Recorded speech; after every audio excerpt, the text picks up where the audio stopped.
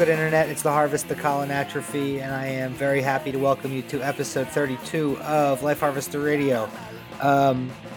Please rate, review, subscribe, give me 5 stars, give me a good thing in iTunes, in Stitcher, in all of them. Okay, I need that. I need these analytics, all right? Give me the analytics. This month's guest is Allie Donahue of a bunch of bands that we talk about, including Fleabite, including Waxahachie, including Potty Mouth, including Perfect Pussy. Also, I bleeped a F word, the bad F word, not fuck, that I said, not Allie, in telling a story. It was said to me. You'll see, but I bleeped it. I don't know. I didn't like hearing it, and I didn't think you'd like hearing it, so I just cut it. Also, Allie's roommates all came home while I was doing the interview, and then I stopped to small talk them and just kept the tape rolling, so I cut that stuff, and I just cut back into me and Allie talking to Allie's roommate Chelsea's dog, Scout, who is pictured in the episode thumbnail. Real cute dog. And yeah, that's it. This is a good one. Allie is great. Allie's really funny. Allie's from Jersey. We talk about that. Allie is a gay icon. Perfect shredder who didn't start playing guitar till like she was in her 20s, which is way later in life than some people think you can start doing something to be an expert at it. But here she is doing it, and I don't know, listen to the interview. It's cool, okay?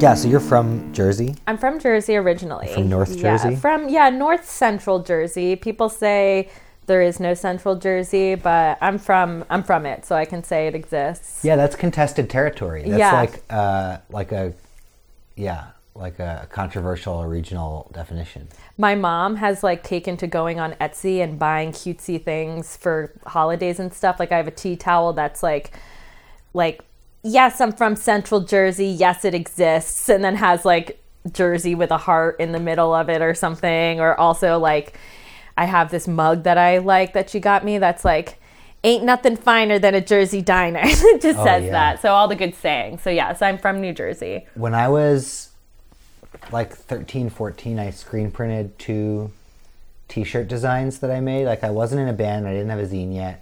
But I knew I wanted to participate in punk, and I sold them at shows. And one of them, I did have a zine because they both had my zine name underneath. One of them just said, "I killed Kurt Cobain," which I thought was a very punk sentiment. And I did have a super funny bullying incident in my first year of high school where I was wearing my "I killed Kurt Cobain" shirt, and this literal varsity quarterback was "You got to turn your shirt inside out." And I was "No, what are you talking about?" And then he picked me up by my collar and shoved me against a wall and was "I love Kurt Cobain, you And I was just and I laughed so hard because the lack of nuance, yes, and understanding of the circumstances of the life of this person this guy was professing to ostensibly love was so absurd to me. And I was just I just started cracking up, and it was this. It's when I learned that acting crazy can stop you from getting beat up, because he was just whoa, what's funny about this? You're supposed to be scared. And then later he was "Can you teach me how to play About a Girl on an acoustic guitar?" And I was ew, fuck you. But the other shirt was and I'm from Westchester County, New York. It's important to note. The other shirt, it's also important to note that I was 14. Very was important. A silhouette of the state of New Jersey, and it said, "Kiss your girlfriend where it smells. Take her to New Jersey." That's a good one. I like that. And the only person that ever bought one was Greg from the Bouncing Soul. The singer of the Bouncing Souls bought one from me. But otherwise, no one. People were just ooh. I like it. I think it's No. funny. 14. For I think it's- 14-year-old humor, that's like pretty advanced. Looking back, I think it's funny too, but it's like obviously it's a bit unfortunate, but it's like whatever. Like I was 14. I'm not gonna beat myself up over a like vaguely fucked up cunnilingus joke I made, you know? Yeah. Or slash like Jersey is stinky. Yeah, I mean, it is. Yeah, I know. For the most part, yeah. But yeah, Central Jersey, you have a bunch of merch. Central Jersey, yeah. And what's your family like? Like, what was My family. I've heard a lot of impressions of your mom. Yes, my mom is very Jersey. Her side of the family is very Jersey. Well, all my family is from New Jersey. It's a very like typical Jersey story. Yeah. Irish on one side, Italian on the other. I was just going to ask Jewish, Italian, or Irish. Yes, exactly. Yeah. I was the Roman Catholic kind of Jersey cocktail. So, yeah, my family on my mom's side is like pretty much all Italian. My family on my dad's side is pretty much all Irish, except for, you know, then the mixing of their generation. Things got wild in the 80s and none of that mattered. Yeah. But they both kind of came from either immigrant. My mom's family were from Italy, and then my dad's family were like, you know, second generation. So, so most of my family lives in New Jersey still. I have a younger sister. She lives with my folks. She's studying teaching. My mom like talks like this, and she's great, Nina. And then my dad is also great. He's very chill. He's a lawyer and he's a Libra, so I feel like he is what he is, you know. Yeah, balancing the scales. He's balanced and chill. He's a great guy, you know, and also like growing up in a house mostly full of women was like fun, but also kind of crazed. And I appreciate the balance that my dad brings to the sitch. Yeah. Was music part of your life as a kid? Like, were you into music from a young age, or like were your folks into music? Yeah, my parents have always been into music. My mom and dad had this friend, Brian Duff, who is still their friend. He's incredible. He never learned to drive, but he was always, back when they were in college, they went to a school in South Orange, New Jersey. And their friend Brian would take the train in and go to CBGB's and then come back and be like, hey, I saw this band. They blew my mind. The Ramones. You got to check them out. And Blondie and stuff and all those bands and like Ian Drury and the Blockheads and stuff that like maybe, you know, my parents weren't like in that scene, but they had like a friend who was like clued in and would come back to Jersey and let them know. So my parents always had like a really good like CD and tape and record collection that I grew up listening to a lot of, you know, Simon and Garfunkel, and my dad at one point told me I was named after the Elvis Costello song Allison. So music was always a part of my life, and like whether it was my mom's 10,000 Maniacs kind of vibe or my dad being like, I saw Neil Young and Crazy Horse back at Madison Square Garden. So yeah, music was always like revered a little bit, and in the Jersey way too. I feel like, you know, classic rock is a way of life there. A way of dad life. But yeah, when I first started getting into like my own sort of taste of music was probably like around middle school stuff. I'm from the suburbs in New Jersey, and many people can attest to how the ska scene is very ubiquitous in suburban New Jersey, and that was sort of like my in to DIY and shows was playing ska shows, booking ska shows, going to ska and punk shows, and yeah. Whoa. Yeah, ska. What years are we talking? Okay, so I'm 29, and this must have been, I remember like first, you know, there were like shows happening in the First Unitarian Church in my hometown, and there's also shows here in Philadelphia at the First Unitarian Church here. I saw the Murder City Devils at that church in 2000. Yeah. The summer of 2000, yeah. For me, it was probably like 2003, probably. Cool. I was like 13. That's probably when I started to like really identify as like a music fan. I kind of remember being in like 5th and 6th grade and liking like Blink-182 and Weezer, and then sort of like realizing that there was more than that. Like there was like music, capital M, and then there was like music happening in basements and like church spaces and shows that it was great as a kid to be able to go to these like, you know, sober spaces or whatever and just be able to dance or see people like dressing different, talking about different things, like outside of, you know, stuff like that. But my high school also had like a program where sometimes there was like a program called Project 79 for people who wanted to do like alternative, who the regular class didn't like work out for them. And they would have like folk punk artists come and stuff like that. And yeah, so I was lucky, even though I was in the suburbs, I was like pretty close to New York and was able to go to some like local shows. And then I remember when I was 14, this like really sticks out. There was some festival happening in New York. The Strokes were playing. I was 14 and in New Jersey, I was obsessed with the Strokes. And I remember my mom didn't let me go to the show with my friend, and I never let her live it down. And after that, I think she realized, she's like, I gotta let Allie go to her music shows or she's gonna revolt, you know? Yeah. I was like, I'm a depressed teen, I need this. So yeah. And it's like the pressure valve. Yes. You know, and like for her to realize that is like the way that if you were able to leverage the kind of little bit of social power that you have within a family dynamic to be like, if you don't let me do these things, it will be so much worse. Yes. You know, that's like really adept. Yes. Yeah. And it's good. It's lucky that she was lucky for you and for her that she was able to notice that. It seems like you have a good relationship with her. We still. do. Yeah. We have a good relation for sure. So you played in, what was your first band? So my first band was called The Executives, and I played saxophone. I mean, my first like band was like school band, you know? Sure. Yeah. School band. Playing the saxophone, root tootin'. But I really got into saxophone because I really was drawn to jazz music. And then I was playing in the jazz band, and that was really fun. And then kind of by ways of that, as like a social extension, just one thing turned to another. And then I was in a ska band called The Executives. And I was also later in an acoustic ska band called The Night Doctors. So been saxing for a while. I think in terms of like, I'm 36, so that's like maybe 1.5 to 2 punk generations.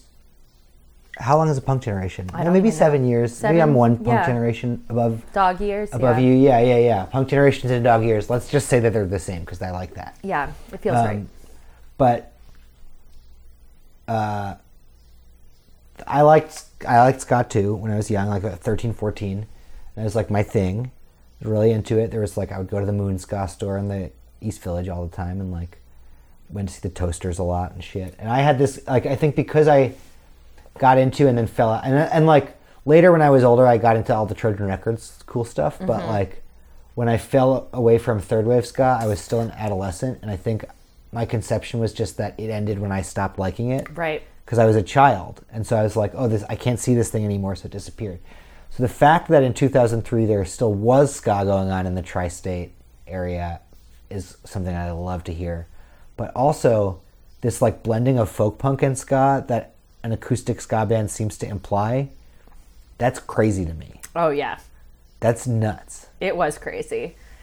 Maybe we all didn't, but, you know, when you're younger and figuring things out, I always, like, knew and was drawn to different things. Yeah. And as I've gotten older, it's nice to be able to filter through the everything to find the things that I really want to explore. Right.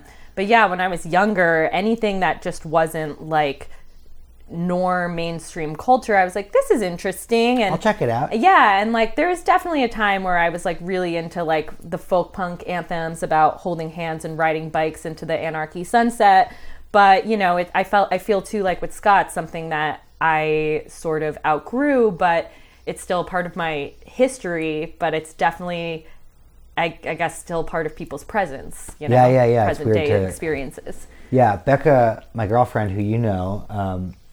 Is from Bloomington, Indiana, the cradle of folk punk. Oh, yes. And she was like, she's right in between us in age. She's 33. And she was like, you know, so she was like 6 or 7 years younger than all the main proponents of folk punk. And she always talks about how she's like, like, I was part of this punk scene as a teen where like, all these people in their 20s were like intentionally infantilizing themselves, and all I wanted was to get treated like a grown-up, and it was fucking infuriating. You know, and there's that like that element of, I think, ska and folk punk that's less ska, that's about like, but like folk punk for sure, that's about like being cute as a way to like escape responsibility. Yes, yeah. Which I feel like is also like the like critical discourse around genderqueers that's happening on Twitter right now. Maybe is similar about like, it's a similar critique that's like acting childish does not make you a child, and like being like small and wounded doesn't mean that you aren't accountable for your actions. Yeah. Or whatever, but that's a big ass tangent. Or like a large digression. The was the Executives like a CEO themed band? Sort of. So like our, well, in very ska fashion, the singer, Mike, would wear a suit, like a 3-piece suit, and ska band. Yeah. And I designed our first t-shirt, and I remember it was like a briefcase, like a clip art of like a briefcase with like a speech bubble coming out of it, or like a thought bubble that just said the Executives like in typewriter font, and I was like, I am an artist, you know. I was like using MS Paint or whatever, because this was like high school. I don't even think I knew what Photoshop was then, but yeah, it was loosely Executive themed, but I don't even think we really thought about that. We were just kind of like, oh, this sounds like a ska band name, because everything was like, you know, the Toasters, the Pie Tasters, you know, the this, the that. So we were like, we're the Executives. It sounds right. Yeah. No, it sounds syllabically. That makes sense. Yes. This is all in high school? This is all in high school, yeah, early to mid high school. I think by the time I was like a senior, I don't think I was like playing shows, ska shows, but it was definitely like part of my early high school experience. What did that segue into? That's a great question. I kind of like forget my latter suburban years. I think I was just like really ready to leave at that point. And at that point, my musical taste had shifted. You know, I still liked local pop, ska and punk, but I was also, you know, I remember like the week I graduated from high school, I remember seeing like Rilo Kiley at Terminal 5. Sure. Stuff like that, and being like, grown-up music. I'm an adult. And meanwhile, I was like 18, like trying to chug hard liquor out of like a beanie, which is not very adult. But you know, you live, you learn. And yeah, then I went to college. I went to Boston, and I always knew I just like wanted to live in a big city. And so I was like, check and check. So once I arrived, I was like, oh no, what have I done? I'm like excited. I was studying a lot of things I was really interested in, but I went to a big university, and it was just any big population. It's like, they're mostly going to be like normal people. And that's also where I learned the hard lesson that appearance isn't always like a proper cultural like shared signifier, you know? Yeah. It was the first time I encountered what, you know, people like dressing cool but not having it mean anything. Like I was used to being from New Jersey and like a suburban culture where it's like, okay, well, if you dress a little different, like you are different, and that's that. But then going to a big city where everyone, you know, there's Urban Outfitters, there's like fashion trends, that youth culture, people just like grabbing onto, and I was like, oh, I'm gonna have to find my people, not just by looking at them. So I actually had a friend from the ska scene that I was like, hey, I know you live in Boston, I just moved here, what do you and your friends do? And lo and behold, he lived at like a punk house that was really close to my dormitory, and I just I'm pretty much immediately moving to Boston. I was like, okay, my social world is not going to be at my school. Like I'm going to study there, and I'm going to learn and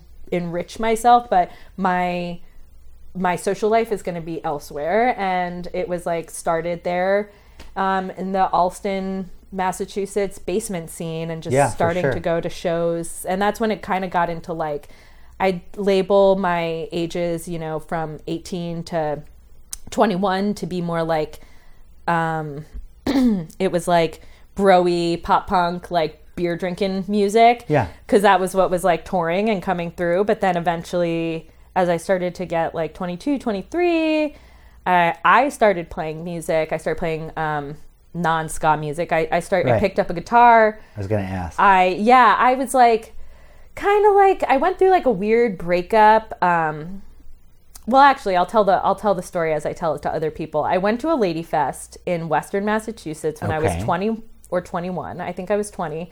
And I basically was like, I got back and I was like, I'm going to break up with this asshole dude I've been dating. I think I'm gay and I'm going to stop shaving my legs and I'm going to play guitar. And that's really all it took. It was like going out to Western Mass and like seeing some hot freaks. And I was like, yeah, for sure. I was like, yo, it doesn't have to be like this. Like, and yeah, at the time I was like, yeah, I don't need this guy. And then I just dumped his butt. And then a whole new thing started for me in Boston. I was like more involved in like the queer punk scene. And that's the scene that sort of embraced me and encouraged me to play guitar. And my first band where I played guitar, Tomboy, it was very like, you know, kind of Riot Girl, in the vein of Riot Girl. Like we were called Tomboy. Like a lot of us were women who hadn't played in bands before like that. And so it was like fun and raucous. And then, it was great. And that scene was great. And then eventually a lot of my friends who I associate with queer punk in Boston, like all moved to the Pacific Northwest. And that's when I was like, what am I doing here in Boston? Right. But you didn't want to go to the Pacific Northwest. But I didn't want to go to the Pacific Northwest. I feel like an East Coast person, at least right now. My life is here. My family is here. When I moved to Texas, I realized what an East Coast person I was. Yeah. You know what the thing is? Like, other parts of the country, I've like been away from the East Coast for 4 years now. And the thing that I keep coming back to is that you don't like accidentally hear contemporary dance hall. Yes. And you don't, and you can't get patties anywhere. And it's like, I don't think I realized till I was way old how much just like being adjacent to Caribbean and like island culture had impacted me and my tastes and my sensibilities. And it's huge. And it's like the biggest, when me and Becca come back here, like we just eat veggie patties nonstop. We did that yesterday. We're going to do it probably tomorrow. Did you go to Hibiscus? No, we went to somewhere in Nyack, New York that was fucking phenomenal. And there's just like, it's just like you can look up, we were like stuck in rush hour traffic and we were like, well, we're going to get to Philly late. Let's just get a snack. And she was like, oh, cool, there's an Ital place in Nyack right when we get over the Tappan Zee. And it was just like, so good. But yeah, anyway, East Coast person. East Coast person, East Coast pace. Yeah, you know. East Coast pace. Yeah, for that's real. What I'm used to too. I'm sort of used to things being a little faster with a little more urgency. It's not that I don't like to chill. It's just I feel like East Coasters are just on their own pace. And when I went out to the Pacific Northwest, it's like, it's cool being able to see how much my friends have been able to build for themselves out there. I mean, a few of them moved there and then, you know, started a little known band called Gloss that took the nation by storm. And that was cool to watch people move and really have that be like an enriching experience for them. But I was like, I don't have any reason to move out there, but I knew I wanted to move. And then I had been traveling with other bands more, and every time I had come to Philly, I had such a great time. And then the fact that it was closer to New Jersey and my family, like as I've gotten older and appreciated my family as people in my lives and not just like, you are my mom, you are my dad, and more like you are a person, a complicated person like we all are. And it's been nice getting to know my parents through the lens of my own adulthood, especially because they've sort of accepted like, oh, it's not a phase, you know, like when I was touring professionally with, you know, bands like Waxahachie or Perfect Pussy, even if they didn't totally understand, I think it like legitimized what I was doing in their eyes. And now there's no more conversations about this or that. Like they understand why I don't find or want 9-to-5 work and things like that. So that's nice. It feels nice to get over, like 10 years later, they're finally like, oh, it's not a phase. Like, this is just who you are, and this is how your life is, and how your generation's lives are largely, you know. Because they came from the 80s where it's like, woo, everybody's probably, like, the economy's on cocaine, and everyone's, like, stock market this, whatever that, and everyone's, like, getting jobs right out of college, doing whatever, and now it's just not like that. Yeah, buying a house. Yeah, buying a house. I'm like, who is she? Yeah, I'd love a house one day. So you move Was Tomboy your only band in Boston? Tomboy was one of them. I actually played in a lot of bands in Boston. Tomboy and Fleabite were the main ones, which is Fleabite still is kind of from Boston. Fleabite's from Boston originally. That's what I thought. Yeah, that's why I'm asking. Yeah. We started as a 3-piece, and Vicky is one of the friends who moved to Olympia. And when she moved, we were sort of like, are we going to do this band anymore or not? Chelsea and I. And then I met Joe and Jade through Inako, and they were like, well, we'll be in your band. And I was like, wow. And Fleabite sort of evolved into like a friendship passion project. Like, we're not really playing shows right now, but I don't think that we're like not a band. Right. But I also feel like it's been a vessel for friendship, for reasons to hang out with Joe and Jade, who live in a different city, and now it's been fun even without the music being there to just make time and space to like enjoy each other's company, because I've done so much touring that sometimes it's like nice to do the traveling without the like gear loading and all for that. sure. I met you because of Fleabite. I met you the first time. We re-met when you were in Perfect Pussy, but I met you the first time because Jen Shag was like, come be in this music video. Yes. And I went and I was in your guys' music video. I remember that now. And I don't think, maybe I had seen you at Silent Barn or something and was like, this is cool. But I don't think I think there's like so many cool bands that sometimes it takes a minute. But then I really I gave the record a good listen and I was like, damn, this is cool. And also, when I met Joe and Mars, like 15 years ago, they were in a band called Fleabag. Yes. And who I loved. And then I was really confused when Joe was in a band called Fleabite. And I was like, whoa, what happened? This is crazy. I love the world that we live in. But yeah, like Jade was in Pittsburgh on a break from some tour and we were taking Gus in the woods, and she was telling me about how she was getting into birding. Yes. And she was like, yeah, and then Fleabite took me birding as a band. You guys like took her to some state park to go see hawks or something? Yeah, right? So we were going to go on like a band camping trip, like just for fun, like this past fall. And then Chelsea couldn't make it last minute. Another friend came, and we just camped in. I've gotten really into state parks here in Pennsylvania. There's some great state parks if you have a car and can get out of the city. There's many within like an hour or two drive. And something I miss about living in New England is how the green spaces were just sort of everywhere. Yeah. Everywhere is sort of a green space. It's designed that way. And here it's a little more like rough and tumble. The city exploded, and it's harder to find that kind of green space the way it was in Boston. So you can rent cabins in state parks and yurts for like pretty cheap, relatively. A lot cheaper than Airbnbs and stuff. So we rented this cabin. It's only like $35 a night, and we stayed a couple nights, and we went to this hawk mountain to look at hawks and birds of prey. So birding has become it's not just a trend piece. It's a fact. Like, punks are birding. We're looking at birds now. It's just so funny to think about, or like for me, it was really funny to think about a band taking a trip that was not related to playing a show. And I think like so much of what I love about being in bands myself, which I've been in a lot of bands and been on quite a few tours, but nothing any good because I'm bad at making music and I don't actually like making music. Like I have no desire to write music.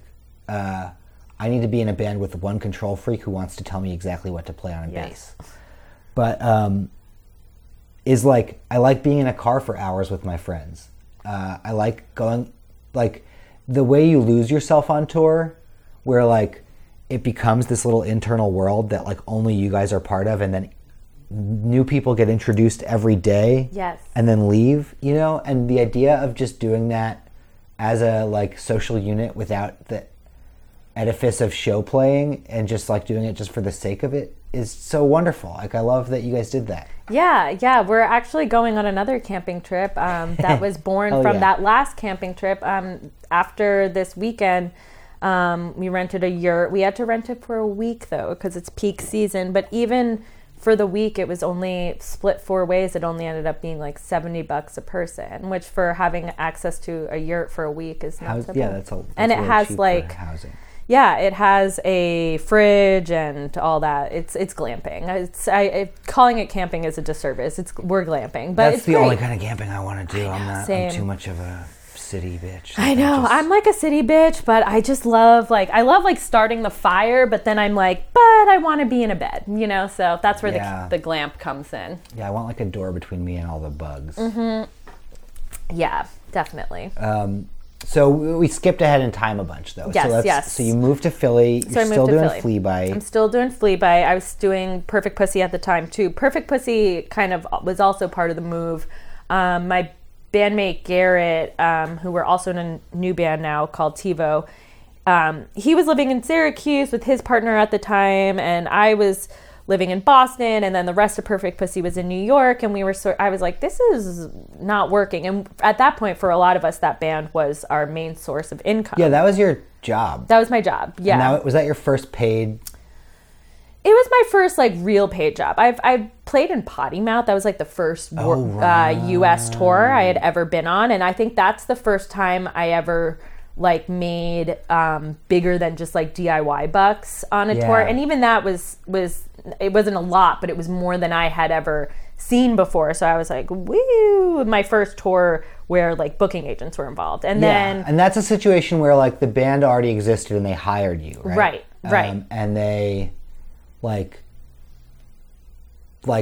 the maybe you didn't play on the record or something, right? Right, And didn't play on the record. Yeah, went on the tour. That's actually happened for me 3 times. The first time was with Potty Mouth, and then Perfect Pussy, another situation. I was brought on to replace someone, and I wasn't on the record.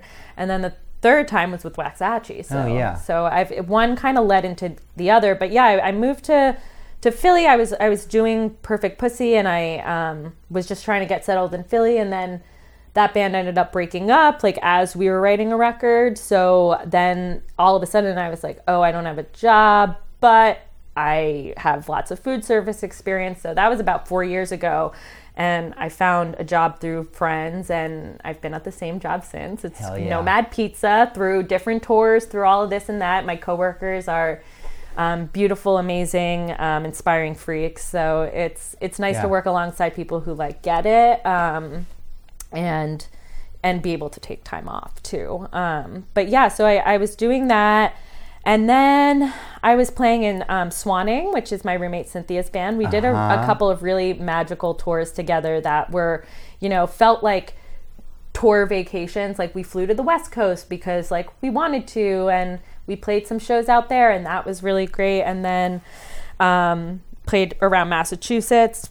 And then my friend Katie asked me if I'd want to play with Waxahachie. Her album came out in 2017, so like 2 years ago at this point. And then I was pretty much doing Waxahachie stuff for like a better part of 2 years, year and a half. That was most of when I saw you. Yeah. Was like living in Pittsburgh and Austin was when you'd come on tour in Waxahachie. Yes, and that felt like that was the first time I had really, toured with someone who, we had a sound person with us. We had a tour manager with us. Yeah. Like other tours I had done were more like, even if, there's a booking agent, but there wasn't like a tour or sound person there, like orchestrating it. And then, that was a really big learning experience. And my friend Jade was on those tours as well, doing sound. So it felt, even though we've toured a lot or traveled a lot together, whether it's been like Fleabite or for fun or, being a part of a different production together. Right. So it was a cool experience for sure. Yeah, that rules. And what made you want to step aside from, did you step away, or was Katie moving to LA kind of like we can't practice anymore easily? Well, Katie doesn't live in LA. I think she lives in Kansas right now, but I think she just she did like Out of the Storm was such like a big band album kind of thing, and presentation and performance and production that I think often as it does, the pendulum sort of swings in the other direction. And I think after touring with so many people, being responsible for like a big crew, I think she's been leaning towards a more like stripped down kind of sound, which I also think really works for her. So even though I was ready to not be on the road so much, it wasn't exactly my choosing. But it's been really great because for the past year I've been living a more grounded, routine-centric life rather than like playing a show every night, being up late, waking up in a different city. I mean, and that definitely was exciting. I got to see so much stuff that I'm so grateful for, but it's also been a really great adventure just being back in town and watching like the seasons change and being able to cook for myself and work on my like garden and stuff like that you really can't do when you're traveling all the time. But luckily when I was traveling, I would always be thinking about the things I would want to be doing when I was back home. So when I finally got back home last summer, I was like, all right, I gotta do this stuff. And like part of that was like seeking out therapy for the first time. And I did like a year's worth of therapy, some in group and some one-on-one. And that was really great. And now like a year later, after all that experience, I feel more settled here in Philly, which is great. And I feel grateful that I was able to do all of it. And I'm glad I didn't totally lose my mind because touring that much can really put your head in some precarious places. Yeah, for sure. Yeah. What is it about? I mean, I could speculate, but what is it about touring constantly that you feel like is like kind of untethers you? So you're around the same people, right? All the time, for better or worse. So whether you're having like tensions or stuff with those people. Yeah, and I'm like a sensitive person interpersonally. So yeah, little things, people's moods, you can't control those, but like sometimes that can have a big effect on like the vibe in a car if one person's having a bad day, or if you're having a bad day and someone else is having a good day, and that just like messes with you. And also just like the lack of personal space. Like I really like my stuff. I wish I wasn't as, I don't think of it as materialism. I'm like, it's my Taurus moon. But I do like being in my own space, like a space of my own making. And when you're touring that much, you're basically resigned to never having that kind of space. Even when we were staying in hotels, but you know, you're sharing a bed often and stuff like that. So it's nice to just be able to eat when you want to eat. Like little things like, you know, when you're touring that much, your main priorities are like pooping, peeing, when can I shower, when can I eat, and all the basic stuff becomes super complicated. Did you have practices? Like, did you have stuff that you did to like keep your shit together in the chaos of just like constant travel? Yes, so I would sleep a lot, nap a lot, which was like, because it's an exhausting life. And I'm pretty good at like sleeping anywhere now. As a result, I sort of like trained myself into being narcoleptic.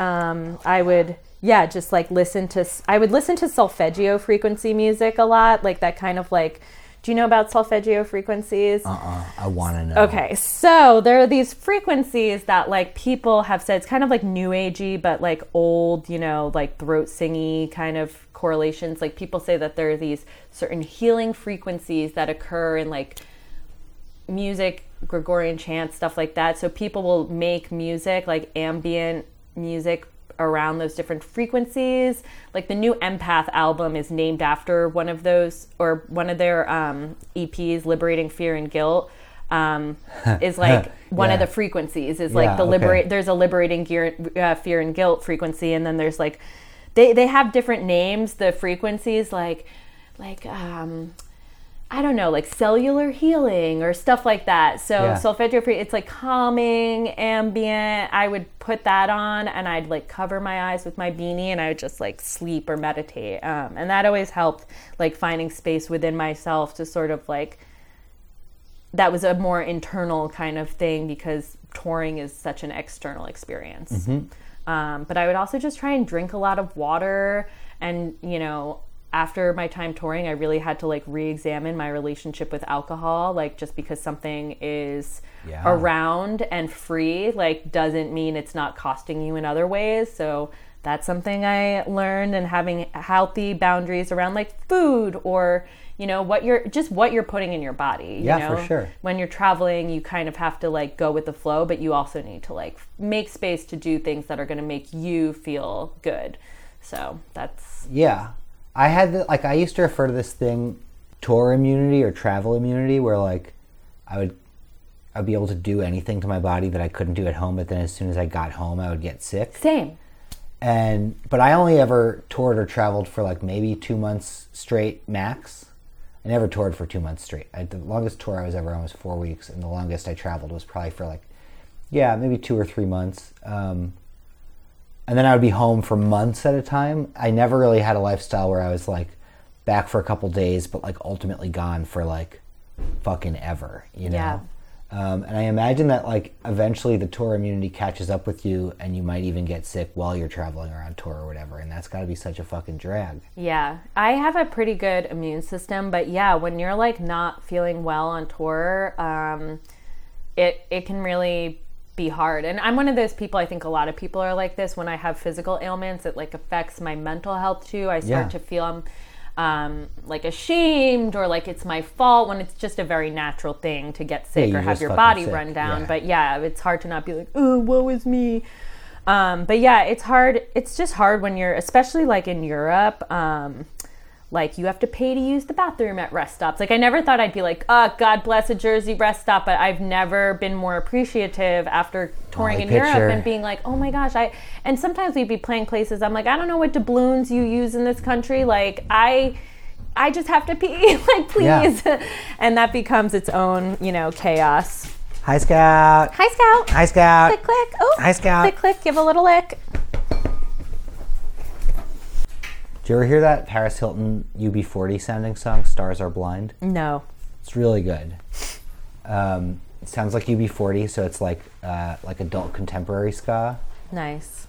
You have a visual art practice too, right? Yes, art? And it's been really nice. I've always been into photography. I studied photojournalism in school. Journalism school was, I can say it now, mostly a waste of time. All they taught me was like that the industry is dying, changing, and that it's just backed by advertising. And I was like, oh, so everything is bullshit. So then, so I was like in a technical program. I did a lot of radio journalism and learned how to edit video stuff like that when I was there.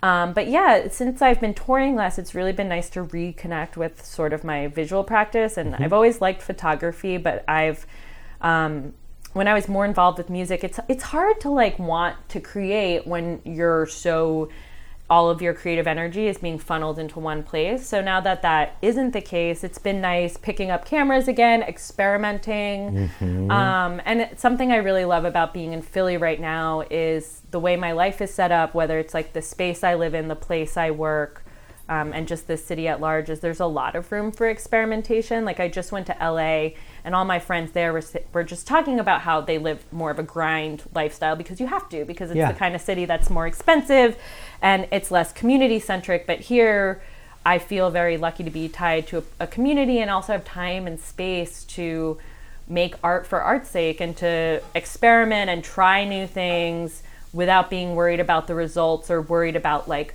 wasting my time, because I feel like I have a lot of time, and as long as I'm interested in something, it's not a waste. So yeah, for sure. Yeah, it's nice not have to monetize all my stuff, but it's also been cool. I've been making some music videos for people, and that's been really fun. Hell yeah. Yeah. Like what? Is there anything I could link to in the show notes? Is there anything you want to brag about? Oh yeah. So I made a music video for Empath recently for their song "Hanging Out of Cars." Was that the like stop animation one? That was the one with like, it had a stop animation intro, and then it was like all these lizards in front of. Oh yeah.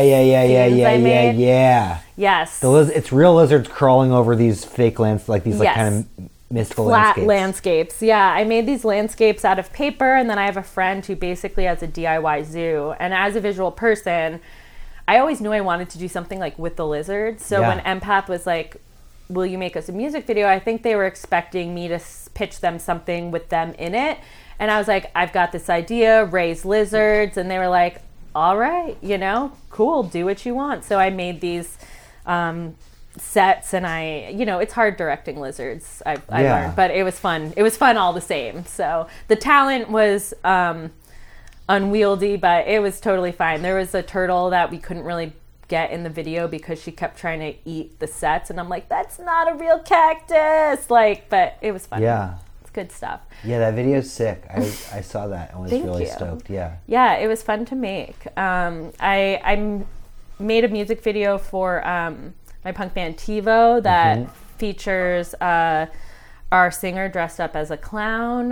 The song's for Mirrors. It's about sort of getting stuck in the mirror and feeling like a clown. So, yeah, fair enough. The TiVo way. And yeah, I'm working on another music video for TiVo, and I'm working on a claymation video for Radiator Hospital right now, which has been really fun, but also really slow going because I have to fabricate a lot of different clay parts. When I do claymation, it's like you kind of have to know where it's gonna go, right. Even though it feels like it's all just kind of happening and one thing's turning into another, but it's like there's a lot of storyboarding and then clay fabrication that I do before I start actually shooting and animating, which to me is like the really fun part. Making the clay stuff is fun, but making the clay stuff come to life is the most fun, because when you're animating live like that, you're sort of seeing it in your head, past, present, future. It's fun.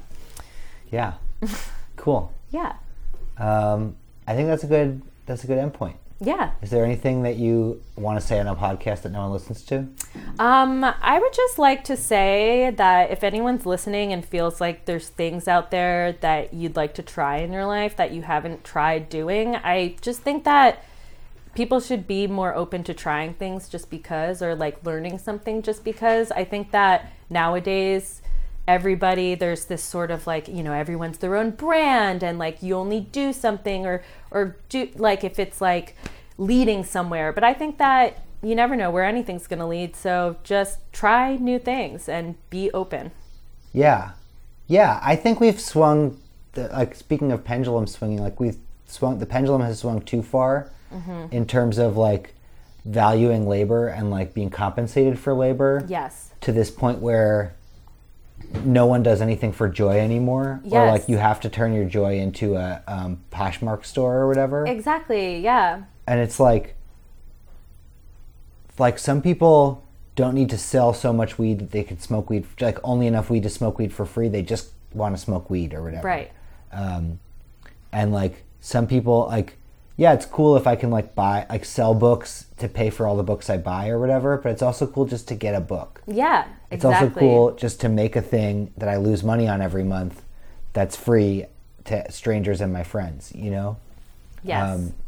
Yeah, I think that's really important. I think it is important. Also, you said something really funny at breakfast that when we were walking out of the restaurant, where you were like, you picked up the weekly paper and then I didn't see what was on the cover, but you like threw it back under the counter and you were like, ugh, gay pride. Where's the shame? Yeah. Where's the shame? Yeah. Why aren't we celebrating shame? I feel like that's also an East Coast thing to say, Yeah. There's a lot of, it's hard every Pride Month. I'm like, of course I'm gay and I love gay pride. I think it's great. Yeah, of course. But like you can't have pride for something without shame for something too. I think that those exist. That's just like the ex-Catholic in me talking. But I think like everyone's all amped up on gay pride, but I feel like maybe if we were a little angrier or sadder or shame, maybe that would be a good motivator too. Like, I don't think shame's a positive emotion, but you got to hold space for the good and the bad. Yeah, I feel like in New York, I don't know what it was like in Jersey or Boston or what it's like here, but in New York there's a real like capital P pride is for like corporate homonormative whatever people, and then the Dyke March is like a protest. Yes. And it's like in the spirit of sort of the original pride or the the Stonewall era, the Stonewall uprising that like pride is based on or around or whatever. And like I know everybody says they were at Stonewall, but my mom's cousin Terry says he was at Stonewall, and I like really want to believe him just because I want to be related to someone that was at Stonewall. But yeah, I don't know. That's good. You're great. Yeah, you're great. Thank you. Thank you. Cool. I'm gonna press stop. Awesome.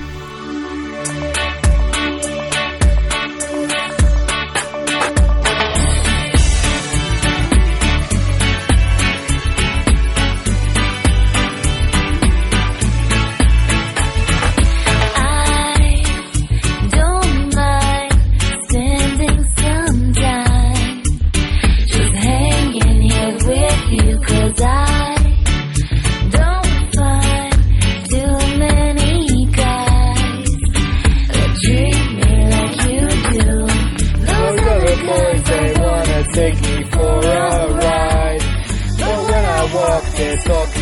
parasite.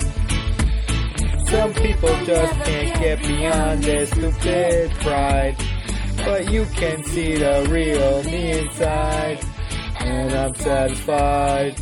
Whoa, whoa, whoa, whoa. Even though the gods are crazy, even though the stars are blind, if you show me real love, baby, I'll show you mine. I can make it nice and naughty, be a devil or an angel too. Blah, blah, blah, blah, blah, blah, blah, blah, blah, blah. Thank you to Paris Hilton. Seriously, thank you to Paris Hilton for all of the culture you created in the 2000s, and for this song, which I genuinely like. I'm not ashamed to say it. Also, thank you to La Cara Occulta, the band that wrote the theme song, and shout out to Matty Ramones, Matt D'Angelo, former member of defunct band La Cara Occulta, who wrote the theme song, and also current owner of Book Row and Punk Alley in Brooklyn, New York, and the editor of my favorite newsletter that's not my own. It's called The Alley, and it's the newsletter of The Alley, and it comes out every week, and you should go to the bookstore and get one. It's great. Yeah, thanks to Allie, obviously. Allie is so great. I feel like Allie is one of the funniest and most charming people I know, and I feel really lucky that I got to talk to her, and I feel like she really, at the end, when I was like, is there anything you want to say on a podcast no one listens to, and she was like, yeah, try stuff, or whatever it was that she said, I feel like she means that. It's not, what's it called? She's not like saying an aphorism, you know what I mean? She's not being fatuous. She means that because, like I alluded to in the intro, she's someone who didn't start playing guitar until, she was a little older, and she is doing it was doing it at, and could continue to do it at a professional level that like many people aspire to. And I think it's really cool how open she is to life and to just like trying stuff and doing stuff and not being concerned. And I also think she's super funny, and if you ever get a chance to hang out with her and Marissa Paternoster at the same time, they really bring out each other's Jersey accents in a way that it's like two Linda Belchers. It's really fun. Bring them to an Urban Outfitters and have them comment on all the stuff. I highly recommend that. It's a great experience. And yeah, that's it. I think we're running out of time, so I'm gonna get out of here. No cops, no creeps. Peace in the pizzeria. Fuck ICE, free Palestine. Over to the government. All that stuff. That's it. I'm out. Bye.